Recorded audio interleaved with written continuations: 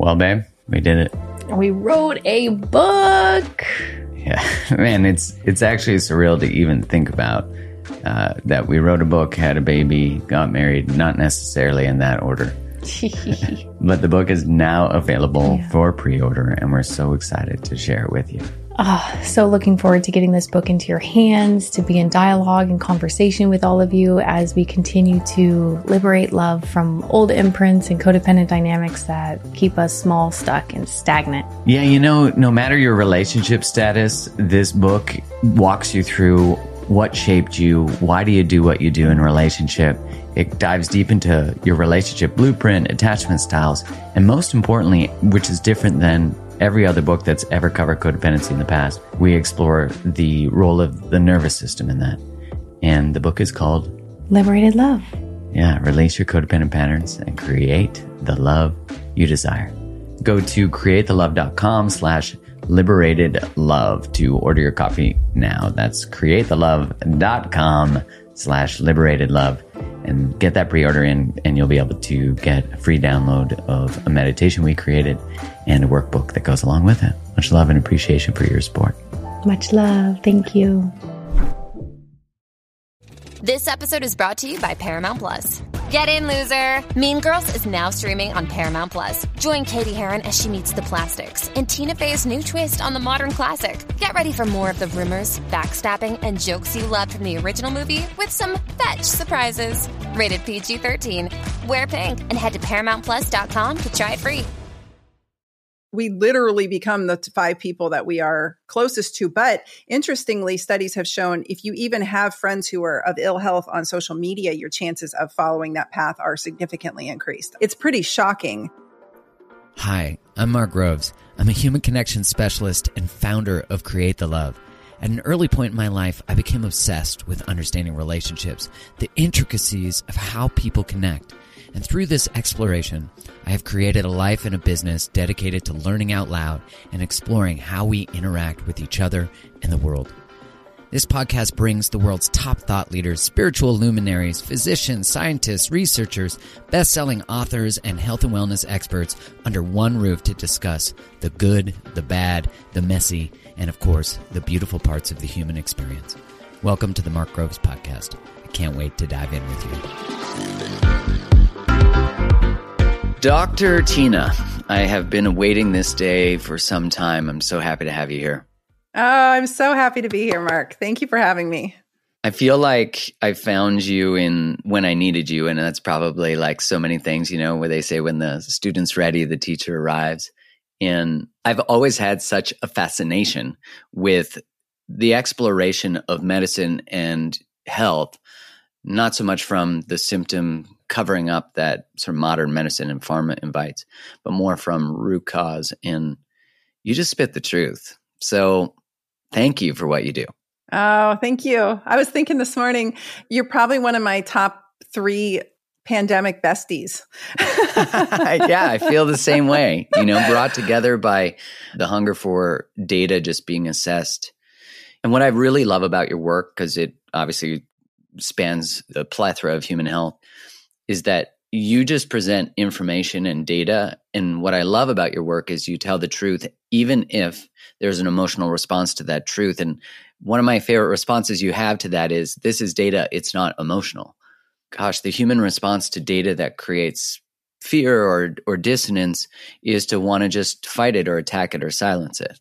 It's really odd to me because what I do when I'm stressed out or I'm anxious is I go study. So school and education have always been a calming mechanism for me. I moved around a lot as a child, and you and I were talking off camera that I might be a little bit on the spectrum. If I were to eat really poorly and never exercise, I had some weird habits as a kid that, looking back, I guess you could call it neurodivergent.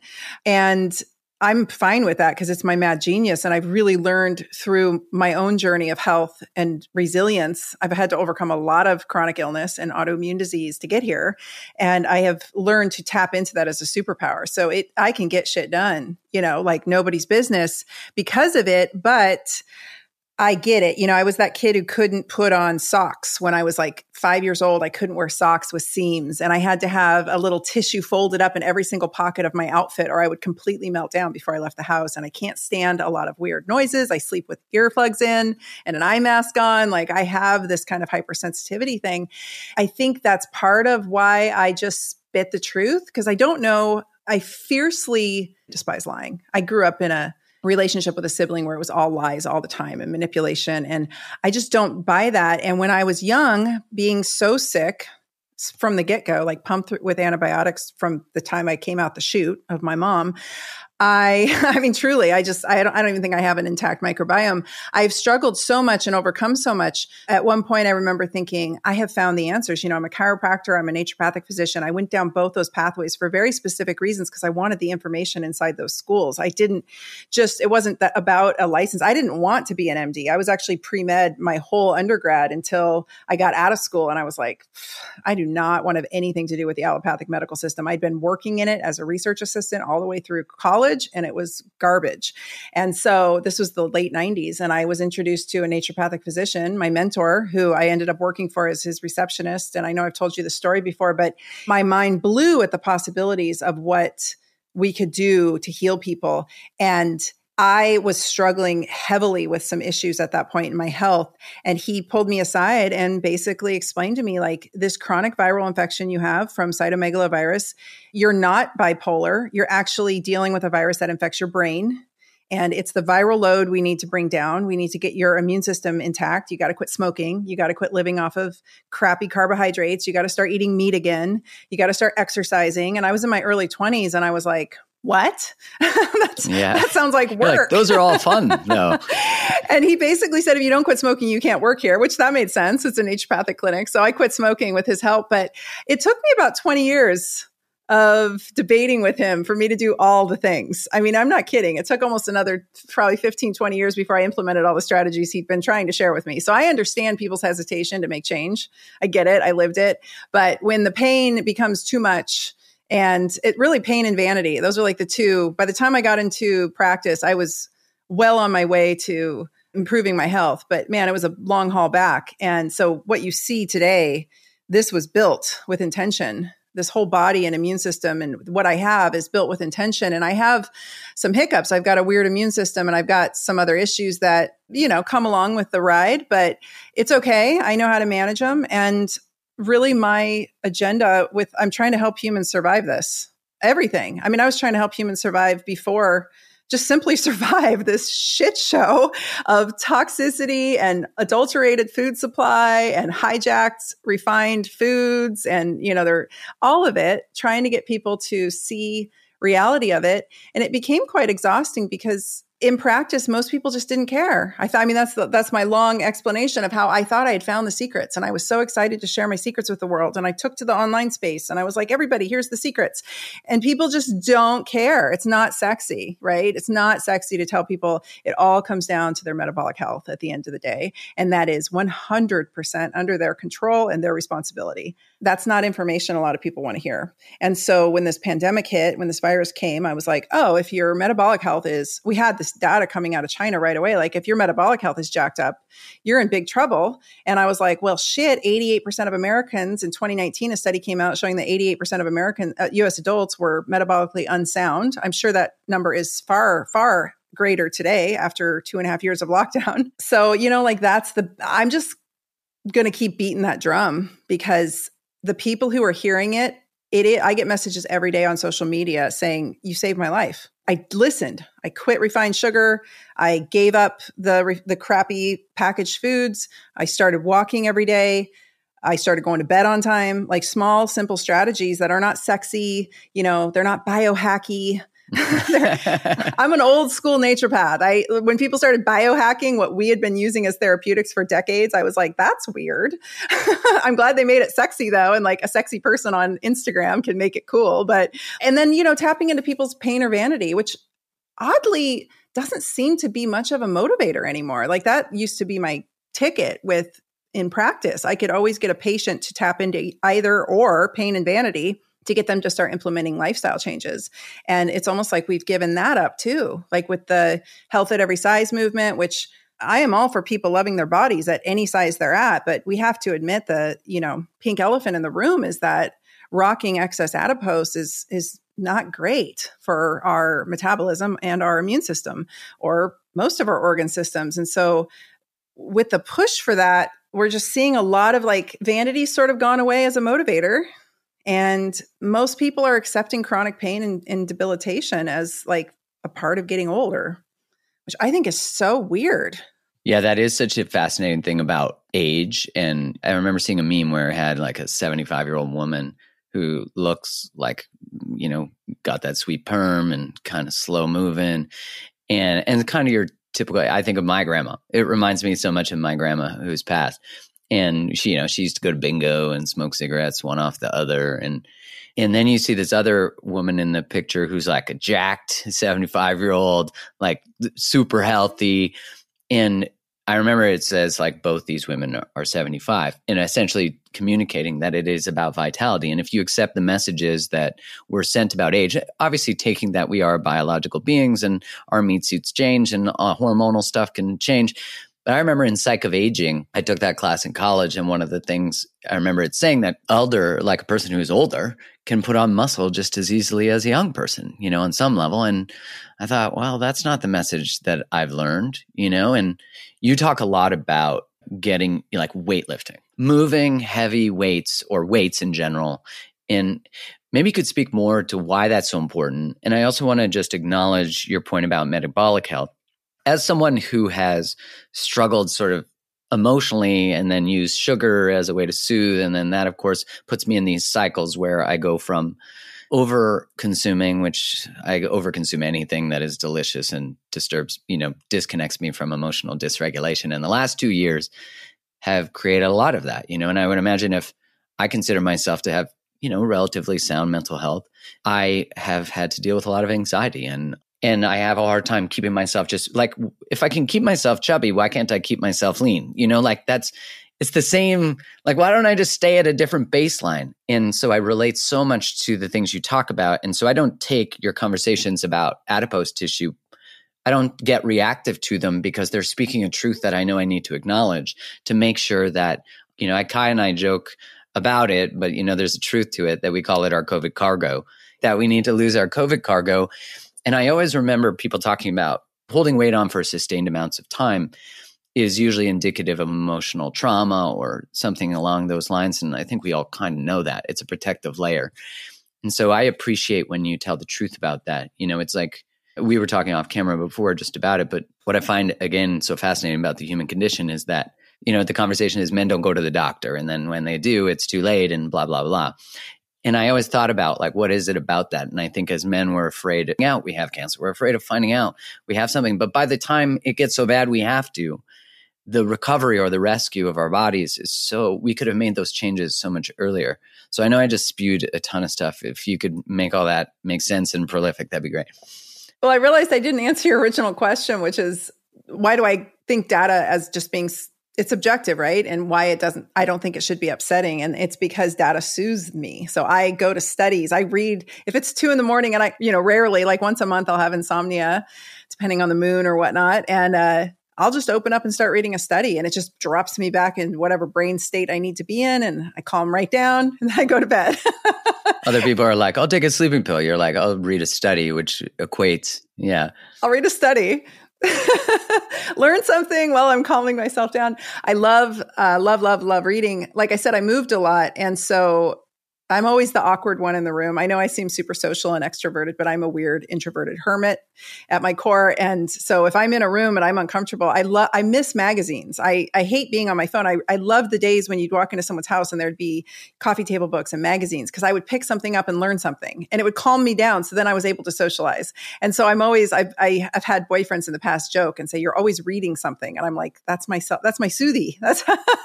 So to me, information is soothing to me. And I would rather know what's going on than not know what's going on. But I found it so odd through this pandemic of sharing data and having people get so mad. It's almost like they think I'm pointing a finger at them.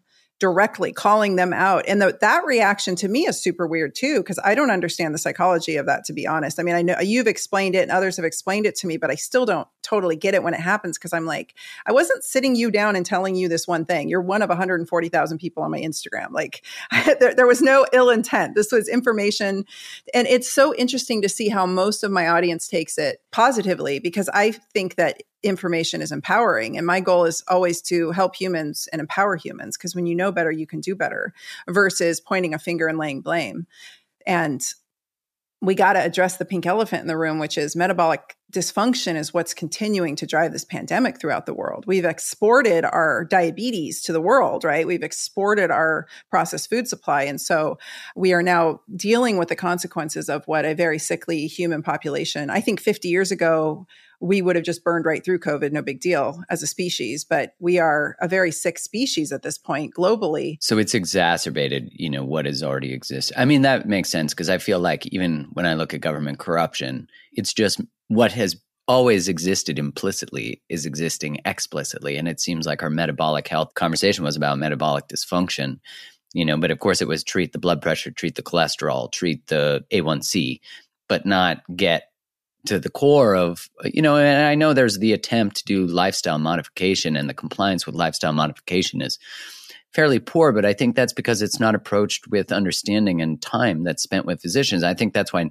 naturopathic medicine offered this different way of actually putting the story and the narrative of the person, which I think is like when a physician used to sit down, and maybe some still do, so I don't want to say that doesn't exist anymore, but do like a very thorough history. But they're so busy and overloaded in those systems that the time to do that, how they get paid, all that kind of stuff is compounding. The food industry, you've got all these things that they keep each other moving. Like the food feeds the system, which the system feeds the prescription, which everything feeds profit.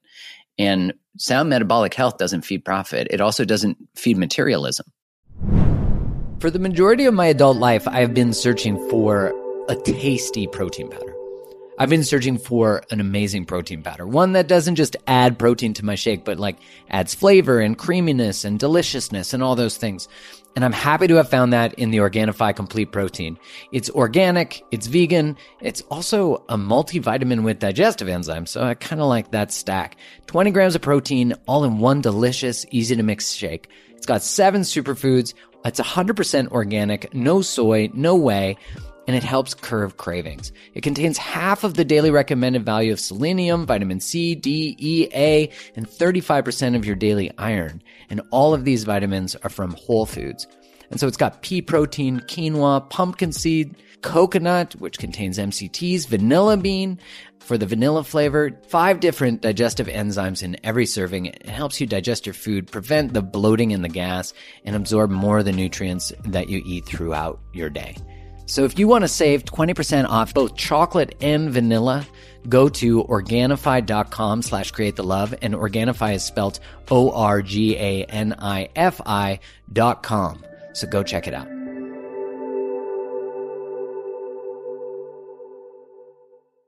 Also, there's 2 other factors. One is social contagion, and the other is actual contagion. So our microbiomes are infectious. They're contagious. So if your significant other is obese and dealing with high blood pressure, their microbiome will spore out and be contagious to you. So you too have an increased risk. So when you make out with them, you're getting their microbiome, which makes sense. Their oral biome, their microbiome, yeah. Sleeping with them, fecal, we get it all over each other. We shed skin cells. I mean, we are, let's put it this way. I have a few friends who are very high level microbiome scientists, and you're hard pressed to hug them. They're not afraid of you, but unless you're healthy, they're not holding on to you very long. And the other one is social contagion. So, we literally become the 5 people that we are closest to. But interestingly, studies have shown if you even have friends who are of ill health on social media, your chances of following that path are significantly increased. I mean, it's market. I don't have the exact numbers, but it's pretty shocking of what. So eventually this trickled down, right? It used to be there was just a few people who were struggling with poor health, and then it became kind of exponential from there. And now this next generation coming up, I've been recently studying and diving into the effects of metabolic dysfunction in mothers and what the impact is on the offspring. And it's bad news. We don't have to go down that path because it's not great news. It's, which that means that like the bulk of kids being born today, those kids are set up for a life of diabetes and obesity, no matter what they do. Because of the environment in utero is creating the metabolic dysfunction already. So they're like, that's fascinating. I remember looking at data on how, from an epigenetic perspective, like if you look at, if someone, grandfather experienced a famine, that the grandchild was more likely to be obese, which you'd think there's like I never had enough. So, and I think we're also feeding, like, I think I'm probably projecting my own human experience here, which is I was feeding emotional, like not feeling like I belonged. And so at the same time, processed sugar was really becoming a thing because I grew up in the 80s and 90s. I'm born in 78. And that was when fat was bad. And so margarine was in our house. My dad studied heart failure. And so he was deep in the actual stuff, and he did really important work on heart failure. But what was going on the other side was statins and cholesterol conversation, and then sugar content of food. And so I'm like a child in this space, and my mom wanted us to eat, garden food. And I was like, this tastes like shit. My friends are eating Pop-Tarts and fucking Pizza Pops, and I'm getting fucking Cheerios, which that isn't even a breakfast of champions. But my point being that the way that's where like dairy is good for athletes, but as a kid, I would pound chocolate milk, and I would go to the store with my allowance, like $2 or $5, I can't remember. And I would go buy a liter of chocolate milk and a ton of gummy candies. And then I found myself chubby, so I would feel like I didn't belong because I'd experienced social consequence from being overweight. And then I would food restrict, eating disorder, but no one would have thought it at the time. But I was like taking my grandma's, not sugar, but it was like a powdered drink that you would put in and you would mix it. But I would take that secretly because I was trying to lose weight, which I was essentially starving myself. I still struggle with this same cycle, which tells me, I still have to psychologically get to a deeper space. It just is maybe more minute now. But yeah, all that to say, like all these things that have contributed in our food and our environment. You're not alone. I grew up in the same era, and I'm a little bit older, but same thing. And I really I watched my mom do a real number on her metabolism with all that stuff. And the over the counter, you could buy the diet pills in the grocery store at the time. And I was sneaking those when I was a teenager, and then seeing my friends develop eating disorders. And I was like, well, I'm going to do that too. And then there's just that piece of control. I think for me, I felt so completely out of control because my dad kept moving us everywhere. And so the only control I had was what I did or did not put in my mouth. It was weird. I was severely anorexic and bulimic through high school, and like noticeably so. It was like everyone, if you looked at me, you would have been like, I'm concerned about that girl. And it was, no one said anything. I remember being so mad at my mom for years after because she never said anything. She never addressed it. Nobody addressed it. No one came down and said, are you okay? I mean, I was such a train wreck in high school anyway, emotionally, that was like the least of the problem, and that was a huge struggle. So I think that did a number on my metabolism too. I carried that eating disorder into my adulthood. I applied it to my daughter without even noticing, without intentionally. I mean, never shamed her for her weight, but just me existing like that and always struggling with my mindset around my weight. The way you related to these things? The way I talk to myself, the things I say out loud, it totally impacted her. So she went into a huge eating disorder in her high school years. And a lot of it came back through therapy of like, Mom, you were responsible for this, which I totally own. The verbiage that was coming out of my mouth about my own self.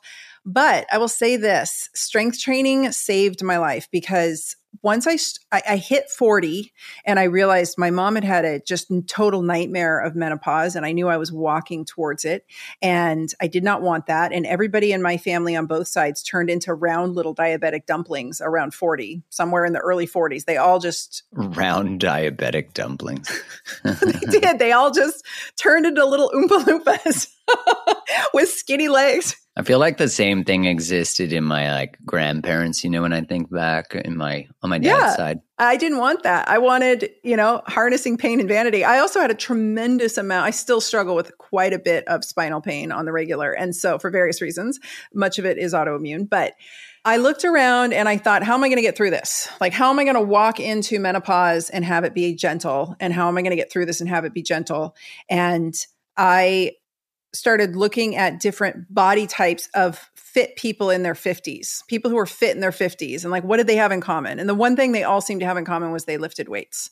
So I started strength training. And at the time I was probably 25 pounds less than you see right now. I was severely underweight at the time. I was under a lot of stress. My career was taking off. I was an adult with a tween age daughter and I looked like a teenager. I was so skinny. And I mean, it's not great. I was back to being underweight and anorexic again and showcasing it to the world. And so I went to the gym and I hired a coach and I said, he's like, well, do you want to do body composition and testing and all the stuff they onboard you with? And I was like, dude, I just want to learn how to deadlift so my back pain will go away. And I want to put on 10 pounds of weight. And he was like, you want to put on weight? I said, I want to put on weight. I need my ass back because my ass was gone. I had starved it off and I wanted my ass back. I'd always had a great butt. I'm like, well, I need my butt back because I need my ass to match my sass.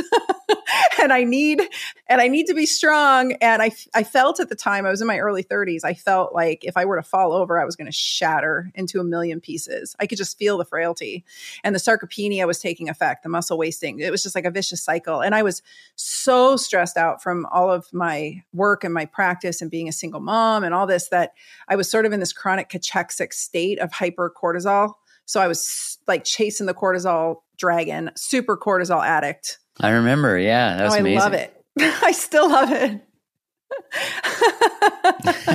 I love that. I feel that. Right. Yeah. So I started strength training and I found a sense of calm and a sense of just clarity and tenacity in my own mental state that I'd never experienced before. It was better than any antidepressant I'd ever taken.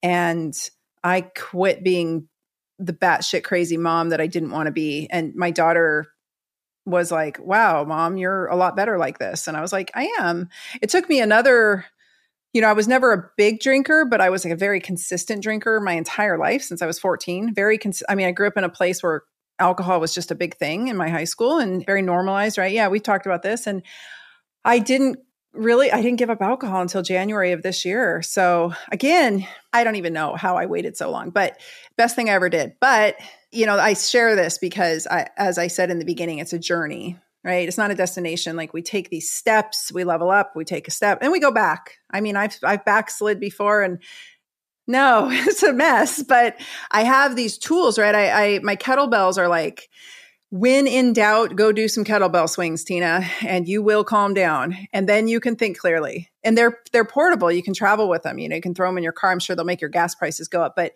you can have a couple bells on hand if you know how to use them. And I think investing in a program to learn how to use them safely so that they are a handy tool. I've gotten me through best friends dying and dogs dying and stress of COVID and being attacked on a global scale for speaking the truth during a pandemic. Like those kettlebells are my babies. And I have a tool now to off gas, whereas before it would be marijuana or alcohol or seeking out rage or losing my shit on my daughter or on a loved one unfairly, completely unfairly. So I just say this with experience. I guess it gets easier with age to look at things. But as I peel back the vices, I would rather just have the healthier ones remain.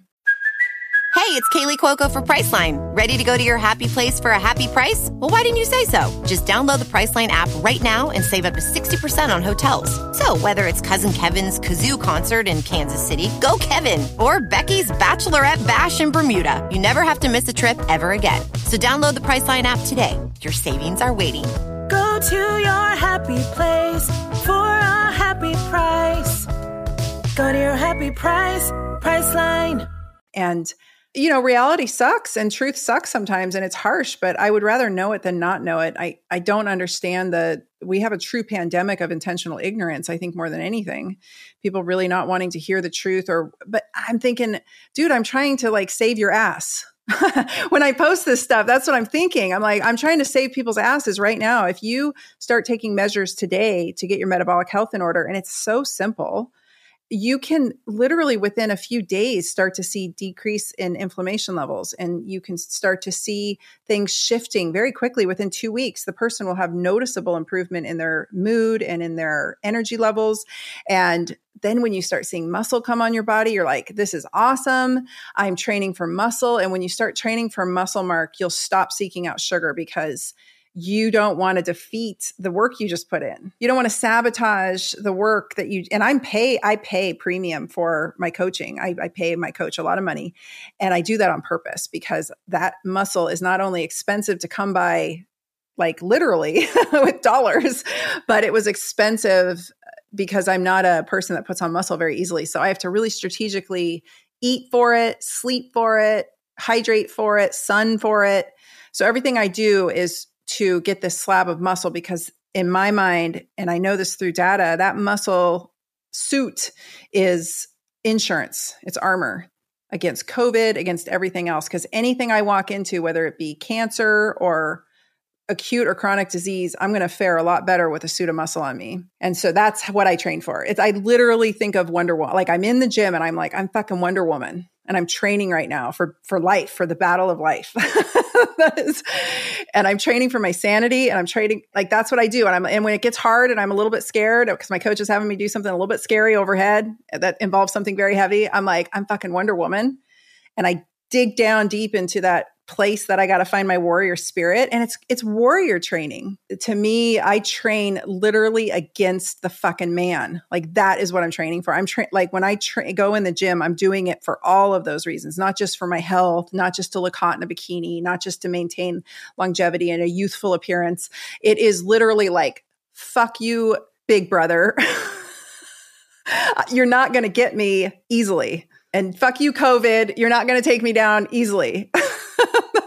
I think it's funny. It's kind of like the same as like a revenge bod after a breakup. You know, we're getting like a revenge bod from feeling like self-expression is suppressed, or that, you know, because I would imagine it's not arguable that there was no data to support closing gyms, and the benefit of a gym, I would imagine, far outweighed the actual potential price of one, especially since most people in gyms are working on metabolic health and experiencing and maintaining metabolic health. I know that I was listening once to Dr. Peter Attia, and he was saying that, you know, much like you're saying, based on the data, the most protective thing in aging and health is muscle mass.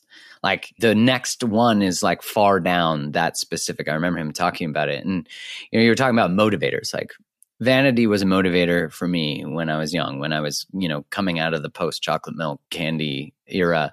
But the motivation became vanity and belonging. And then it became like the hormonal benefits, the benefits, you know, it's so the ability to recognize one's own power and one's own potential and what's possible for us. And a lot of us haven't touched that ever. We maybe never touched weights. And so if we're working on metabolic health, what are the top ways to do that? It's easier than one would think. And I actually am just launching a awesome gift to the world called the Metabolic Revamp, where I go over it in detail. But the bottom line is your metabolism is how you take in and process the things that you eat in its simplest sense. And most people don't understand what metabolic flexibility means. And that means that your body can adjust and adapt in real time to the things that you're ingesting. Metabolic dysfunction happens when homeostasis gets off. It's the act of turning into a diabetic or pre-diabetic, which is where most of US adults are sitting, is the body's mechanism of trying to heal itself. It's not that something's broken. It's that your body's actually trying to compensate for the high blood sugar levels that we're ingesting, which come in the forms, I think most notably, refined sugars directly, obviously like people eating refined sugary things, liquid sugars. We're ingesting a ton of liquid sugar every day in sodas and juices and things. I think refined carbohydrates eventually biochemically turn into sugars in your body. And I think a lot of people are living off of refined carbohydrates as a whole. And then alcohol, right? All of those in my head just convert to sugar. And so I think mindset's huge. So part of what I just explained, because when you strength train and you start building muscle, muscle has GLUT4 receptors, and GLUT4 receptors literally sponge up and suck up the sugar and use it with good utility. So that is one amazing aspect of putting muscle mass on. The muscle actually acts as a sponge, sucks up the excess blood sugars that we're all rocking around with, and puts it in the right places. Mindset around it to me, how I never really had a major sweet tooth, but I had a refined carbohydrate problem. I still do. And I gave myself the mantra that sugar is Satan. Like truly, if you think about, like in my head, since I was a teenager, and you can call me a tinfoil wearing conspiracy theorist, but I have believed since I was a teenager that this was coming, something like this was coming. I described it in great detail to my mother when I was 19, and I was fairly accurate with what's happening today.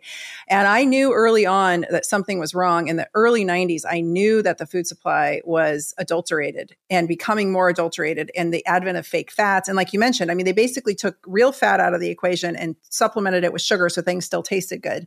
And so we all got hooked on these like fake fat cookies and fake fat everything, right? It's so bad. I know. It was terrible. My mom still believes that fat is bad. She will reward herself with real butter. Oh my God. Real butter is like, I eat it like by the spoonful. So good. Grass-fed butter is like salted. Oh, it's the food of gods. It's amazing.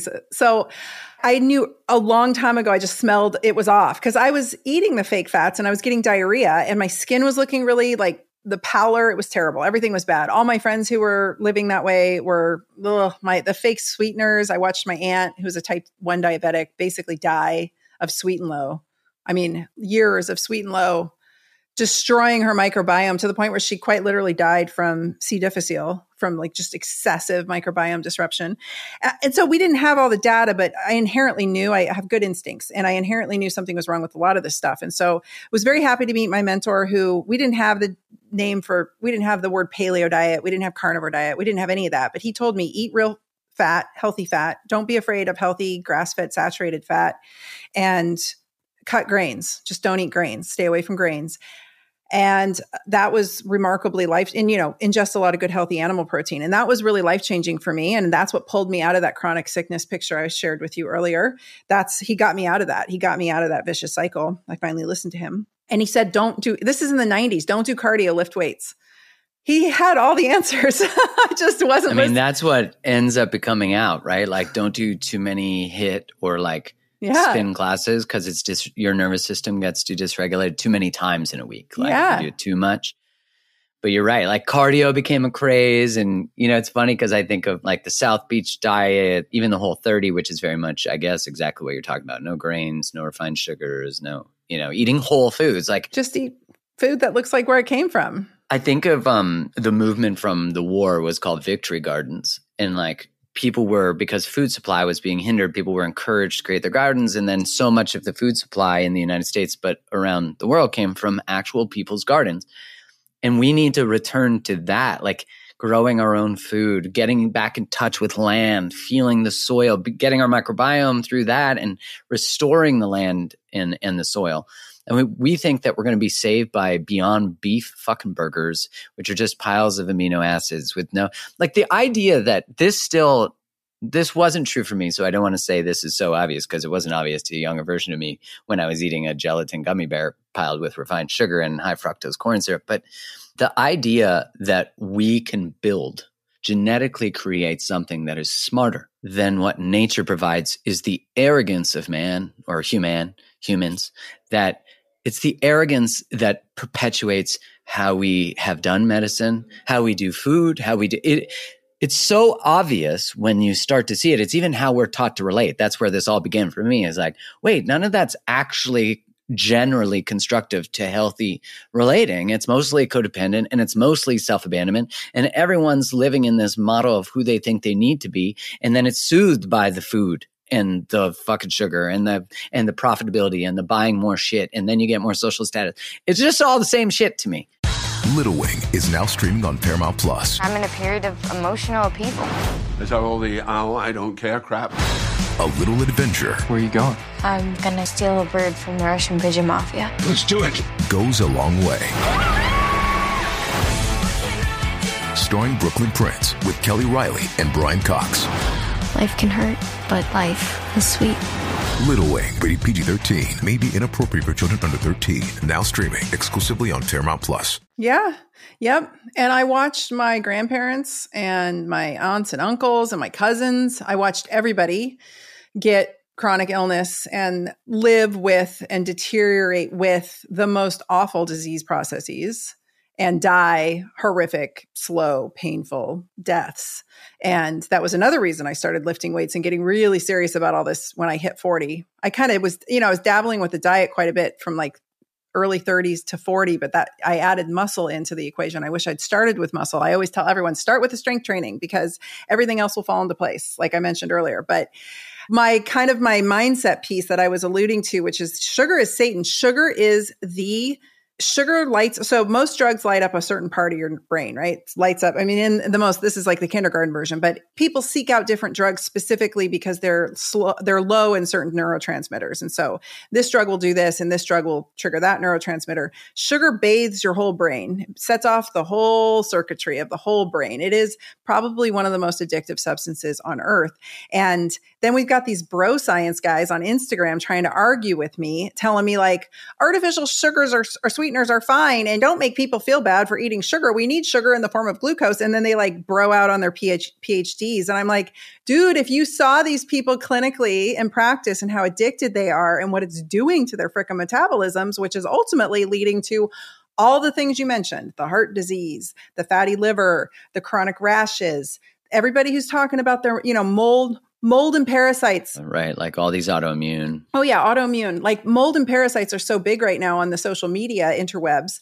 But I'm like, what do you think feeds the mold and parasites? Well, even cancer, right? Like one of the diets that people go on for cancer is ketogenic because the sugar is what feeds the proliferation of the angiogenesis of the cells, right? Yep. Cancer is a hungry cell. It's a hungry cell that doesn't have an off switch. And that's literally it. It's literally metabolically driven and metabolically fed. So it's crazy, right? So that's where we're at. And then so like people want to argue with me. I remember posting a post early on in the pandemic saying sugar is Satan. And I lost 1,000 followers in a day and got dropped into a shadow ban for saying such a thing, even though I had data and studies to support it. I was just like, yo, I'm trying to keep you guys from dying because the virus, guess how the virus binds your ACE2 receptor? Sugars.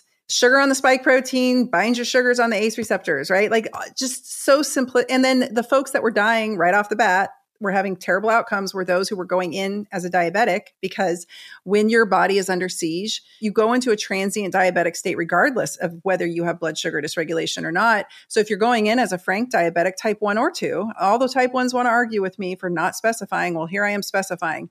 Yes, it's also a problem if your blood sugars are not under control, irregardless of what type of diabetes you have or prediabetes. If you walk in and your blood sugars go wonky, the virus likes to take hold there. So these are just like, so this is how I think of it, Mark. I think when I look at something, I think that is not conducive to longevity. That's the way I've trained my brain. So I look at a piece of cake. So like habits, rituals, food choices, all the things. We got to play that long game. Yeah, this is not conducive to longevity. So my husband will hear me say something. He'll be like, why can't I eat this? And he's eating something that I would never eat. And I'm like, because it's not conducive to longevity. That's it. That's enough for me. Like I don't. Full stop. That's where I stop. And if it's staying up till last night, I said to him, I'm like, dude, we have to stop staying up till 11 p.m. We have to go to bed earlier. This is not conducive to longevity. It's the habits and the foods and all the things. If I just look at it and it's either on a no-go list because it's not conducive to longevity, or is this going to nourish my body? Because this, I mean, you have way better understanding of the psychology of human behavior than I do. I look at food as simply fuel and I don't have any emotional attachment to it. And I look at data as just data and I don't have any emotional, that's why I like it, because it's really objective to me. But I think that we have turned these things into emotional things because of addiction, right? These are addictions in there, or maybe we're just addicted to the dopamine, or maybe we're lonely, or maybe we're tired. I think we're addicted to certainty too. Like the moment data comes in or data, as you call it, the moment it comes in and it contradicts or creates dissonance about a choice we're making, we either bring in the new knowledge and awareness and change our lives, or we deny or vilify the thing that's now making us feel bad. You think about the perpetuation of cancel culture. That's essentially it. It's like, I don't like how what you're saying makes me feel. And granted, there are things that we need to hold people accountable for. I'm not saying that. But we have made this about anything that makes us feel discomfort. I want to vilify and cancel the thing rather than explore the emotional discomfort. Societally, the conversation is happening again, thank the Lord, that we're at least talking about that we need to learn how to sit and self-regulate. because in the information we're getting from our emotions is actually the invitation to transformation, to expansion, to curiosity, to understanding, to bridging 2 points of view, like all of it. A healthy democracy, a healthy human system requires the ability to sit in disagreement, and that emotional reactivity is our work always. Even if you're saying something that's totally not true, that shouldn't make me lose my whole day. Like it shouldn't make it so I now have to start this whole get a group to try to get rid of this person. Like it's so weird. People lose the tribalism. They lose their shit on me sometimes and send me these long DMs or these long emails, and I'm literally sitting there looking at it like, you took the time to write this out? Like, I have way too much cool stuff going on in my life to have that kind of time. I'm way too busy trying to help the world, like, have a better life. I don't know, whatever way I can. I'm not saying that from an ego. Like, that's literally what I do every day. I wake up and I'm purpose. Like, how can I help? Like, what can I do to be helpful? Where are the holes that aren't getting filled? How can I fill them? How can I educate? And I think of education as the ultimate power weapon. They can't take your education away from you. And then I think of my body as trying to match that. So like, I don't ingest sugar because that is how they're trying to brainwash all of us. The big brother's food supply is how we got in this mess in the first place, right? They dumbed us down. They drugged us down. They placated us down to the point where we just took it and we let it happen. And we didn't question rollouts of experimental genetic therapies. And everybody just took it. They took it for the team, not even understanding what they were doing, not questioning, not bothering to spend the time to look through some, like we talked about off camera, you don't have to be formally trained in how to read studies. We were not formally trained in medical school on how to read studies. So I think that people just, if you're getting your info off the TV and the news, there's the problem. Turn the TV off. And I like being uncomfortable. It makes me a hardier person. I feel so, dopamine isn't about the reward as much as it is the seeking of the reward, right? So they say that people who, and I've had this happen, I've achieved great financial success and it didn't make me happy. It was because it was the journey to the great financial success. It was that challenge. Who you become. Yeah. And that's why I like training, because there's that challenge. I love the challenge part is really fun for me. The getting there part, it's like when you're a kid and you really have a crush on someone, you really, really want them. And then I get them and they'd be like, do you want to be my girlfriend? And I'd say, not really, not anymore.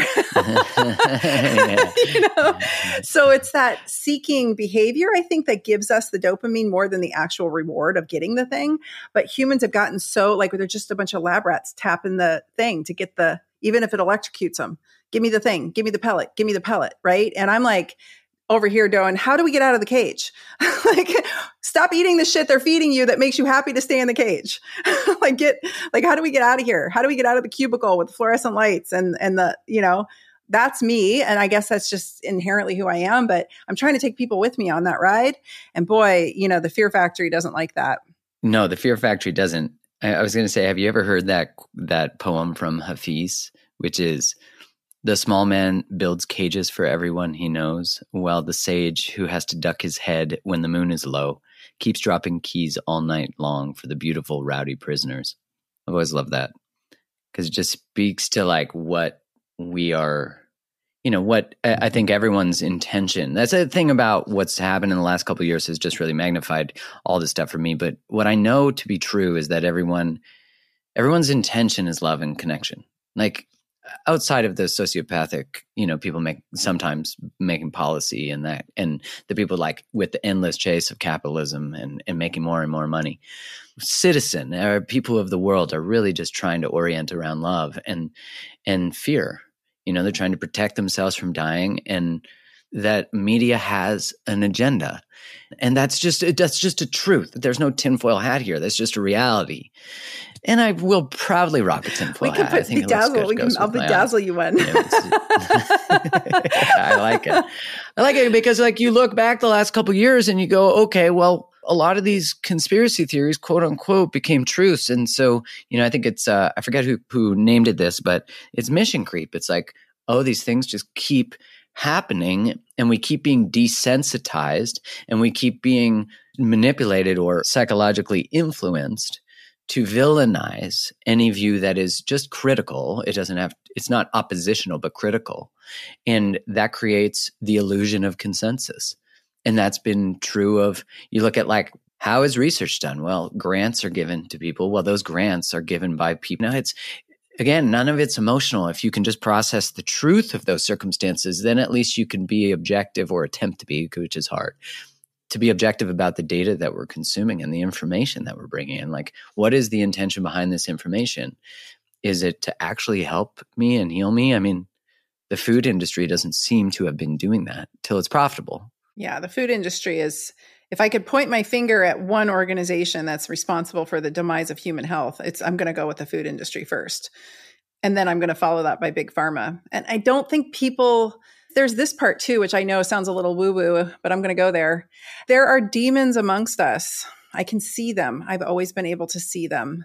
And some people are inhabited by them, and some people just are them. And that may turn off some listeners, but I was never formally brought up in any kind of structured religion.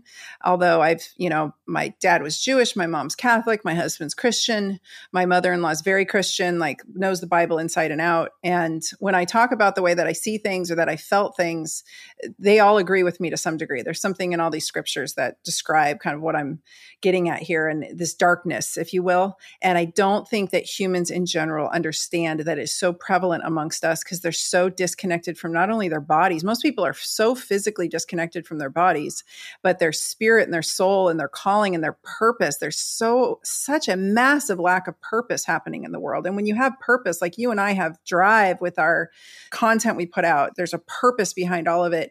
And that gives you something that is so necessary for human beings to have to maintain happiness and like sanity, I think. And so when I had no purpose, when I'm drifting, the devil wants us to drift, and sugar and these processed foods are the tools that the devil uses to induce that drift, right? Just sit there. And it's no surprise to me that marijuana quickly became legal in all the states of the country. And I'm not vilifying marijuana, because I think it's a wonderful medicinal herb when used properly. But, it's just no surprise to me how this all went down. People don't understand. I saw something today. I don't know if I sent it to you this morning. It was from the Brownstone Institute, which I love. It said, what the last few years have shown us is that there was really nothing novel about the Nazis.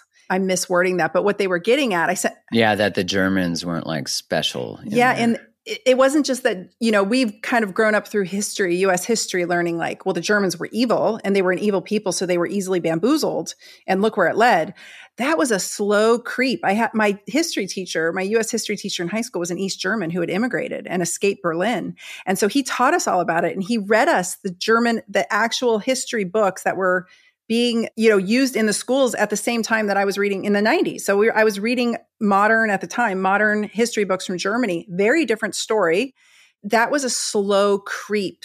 And it was people getting brainwashed and slowly creeping, like you said, that mission creep, like people just kind of slowly taking it and eventually leading to what we saw the extreme outcome with that. And we're there right now with what's happening. And people are just slowly, and then it's like, just when you think you're going to get a breath and the masks come off, it's like, oh, I can't afford gas. I can't afford to go anywhere. I can't afford to fly anywhere. I can't leave my country. And it's just on and on, right? And so people are wearing out and wearing thin. And we see now that, so I don't mean to bring up Nazis because that's not a fun term, but we see now that the Germans were not inherently an evil people by any means. They were bamboozled, and we all are subject. They were psychologically manipulated, and I think it's Sam Harris, his book Free Will, he talks about like whenever we say, like we look at a heroin addict on the street, we say, oh, why don't they just quit drugs and get a job? He said what we're doing is projecting our own free will upon them. Like if we were them, then we wouldn't. But if we had traded lives cell for cell and moment for moment, we would all be in the exact same circumstances as them. Because I thought, oh yeah, I've been the person who righteously is like, oh yeah, if I traded places with, that person should just quit, get a job, do this, but that completely changed the lens that I had or enhanced it maybe. And I have the same perspective, because in the book, he makes the argument that if we traded spaces, we'd all be Nazi soldiers too, if we traded spaces with that soldier in that. And it's not even saying now is worse than that or the same. It's saying the patterns of psychological behavior were similar. And so we should just be mindful, because you can't see the forest when you're in the trees. When you're amongst the propaganda, You have to take absolute sovereignty over yourself and your body and your mind to be able to say, is this information true or influencing me, and how is it influencing me? I think the evidence of influence is in the division and the vilification we have for other people. It's happened politically and it's happened ideologically. And it's showing us, like, we should never lose a family member because they believe in a different political party. We actually need diverse thought in tribes. We need diverse thought in family. We need diverse thought in universities. We need diverse thought in society. Otherwise, we end up just down the path of whoever is presenting this is for your good.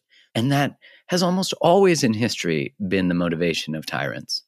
And I just think we should be mindful of that. I mean, Justin Trudeau is not presenting to me as a non-tyrannical, like, he scares me psychologically. I look at the language he uses and the way he presents himself. And it's just saying this pattern has existed. So let's pay attention. And I appreciate your invitation to that. I went to Germany in high school when I graduated. That was like my graduation trip. A big group of us went, and I spent I studied German for years. And I happened to be one of the only channels I got in college through my pirated cable was the History Channel. And that was the time when they had just resurrected a lot of Hitler's video footage and colorized it. And so I watched a lot of that. I learned a lot. And I was friends with a lot of Germans, and their grandparents were part of what happened, right? And when you ask them what happened, it's a very compelling story. These were young people who were basically said, if you don't become part of the Hitlerjugend, your whole family will suffer. Everybody will lose their jobs. You will not have food rations. I mean, there was just no choice for a lot of people. It's that slow creep. And I only mention that because I was getting firsthand accounts from people who historically were telling me what their experience was and their lived experience versus what I was reading in history books, which were US propagandized, right? So just a different perspective. And I remember being very young at that age and listening to a lot of music that was making me think harder and just kind of going like, wow, this was not the bill of goods I was sold as a young person. Like this, there's more to think about here. There's two sides to every story, and we have to look harder, and we can't just take things at face value.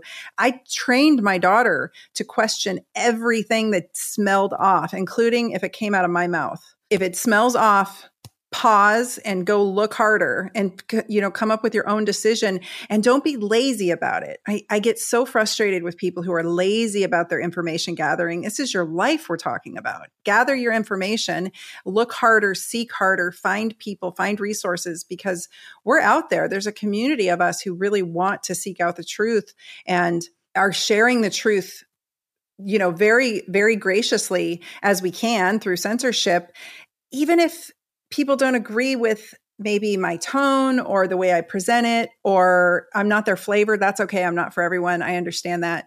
But don't dismiss everything that we say just because you don't like the person delivering it. I look at some of these folks who, I don't mean to bring up Alex Jones. I didn't even know who Alex Jones was when this pandemic started, and I got accused a bunch. Neither did I. I had no clue. Yeah, right. None of us did. David. He's an intense dude. David Eck or Ecke or. Oh yeah, David Icke. Yeah. Some of these folks that you could have easily been dismissed as total Looney Tunes, and then you start hearing maybe their delivery is a certain way, but maybe there's some objective truths here. Maybe there's something we should be paying attention to. And I think a truly emotionally intelligent human is well-rounded enough to listen to all sides, take the information and distill it down in a way that makes sense to them, and then share what they have. And we have to have conversations. Like you said, we have to have conversations with people we don't agree with. That's how we progress. That's how medicine has always progressed and science has progressed. That's what I learned in college. I didn't necessarily learn a bunch of info. I learned how to sit in a room full of people I didn't agree with and have conversations without losing our shit on each other. And higher education is... without moralizing it. Yeah, now it's dissolved. It's just gone. They just start screaming at you, right? You can't have conversations anymore. And we lose that. We lose society, period. Yeah, I agree. That, in bringing up, for example, Alex Jones or David Icke, what I find in my own experience of seeing them speak or hearing something from them is that, much like everything, I don't agree with everything they say. Not every perspective they have is oh yeah, that's gospel. Just like when I look at anyone on the pro V side, I'm oh yeah, that's not everything. There's some truth to some of that data.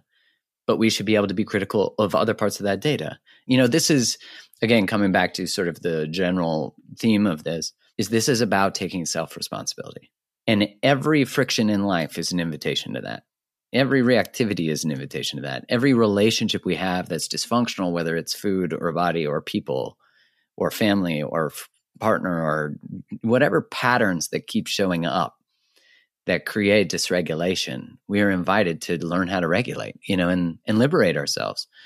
And I am so grateful for the voice that you have and who you are and just your continued commitment to what is integrity for you and what is truth for you. And I'm curious of a few things. One, what are the top, again, 3 things we could do right now to take control of our metabolic health? Like, is it quit sugar, start weightlifting, and, so those. And then where can people find more of you, especially this metabolic camp program that you're talking about? Awesome. Yes.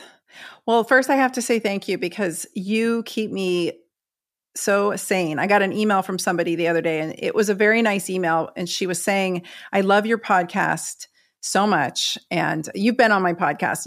We had a great conversation. And she said, I love your podcast so much. And she wrote basically in the nicest way, she said, she was suggesting I learn how to not yell so much and learn how to speak more softly.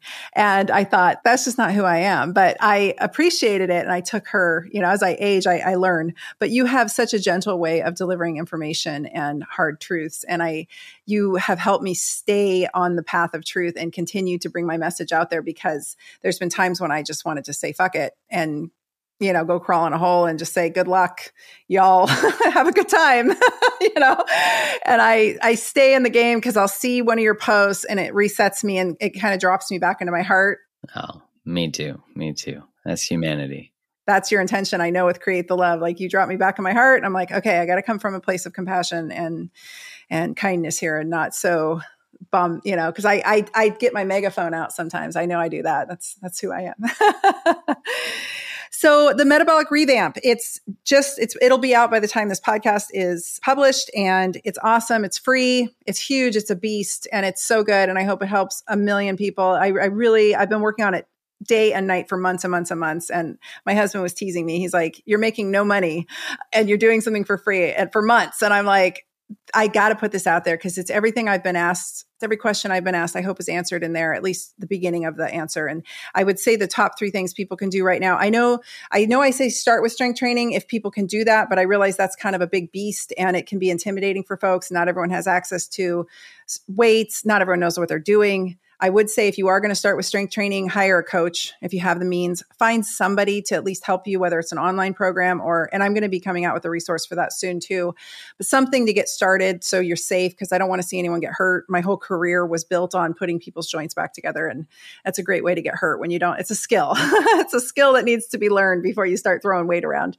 But I would say in the meantime, get yourself off refined sugars. Just do it. It's a cold turkey thing. I'm going to be coming out with a resource for that too, called Lick the Sugar Habit. You got to get off the refined stuff. We can sit here and argue about the honeys and the sweeteners and all that, but just get off the white powdery substances, first of all. Second of all, go for a walk every day and preferably after a meal. I think it really, really helps. It's an old adage that I learned it from a naturopathic mentor, go for a walk after a meal. And we now have the data to support that as being accurate and helpful. And then the third thing is put yourself to bed. When you skimp on sleep, you automatically go into an insulin resistant pre-diabetic state just by default of having your sleep being screwed up. So getting adequate hours of sleep, that's anywhere between 6 to 8, I think, for most humans. And the key, go to bed at the same time, get up at the same time. And a way to help set your clock is in the morning, especially now that it's summer, go outside first thing in the morning and get some sunlight exposure. Look to the horizon, not straight at it, but look to the horizon, maybe go on a walk towards it. That'll set your circadian rhythm for the day. And then in the late afternoon, go out and look at the horizon again as the sun's getting lower in the sky. And there's data to support this. Andrew Huberman talks about this a lot on his podcast and on his Instagram. That resets your circadian clock. Those 3 things alone will get people. I have gotten hundreds of messages from people saying that they have cumulatively lost thousands of pounds just doing those things. So, wow. Well, there we go. We hear that. Everyone's excited about that. And not to mention the psychological shift that will occur just by setting and completing those intentions, to know that you're present to the earth, present to the sun, present to your moments, and moving your body. It's such an act of love. Dr. Tyna, where can people find you and these things? Yes. So my website is where everything will live. It's drtyna.com, and you can find the metabolic revamp there. Just share your email with me and it will be sent right out to you.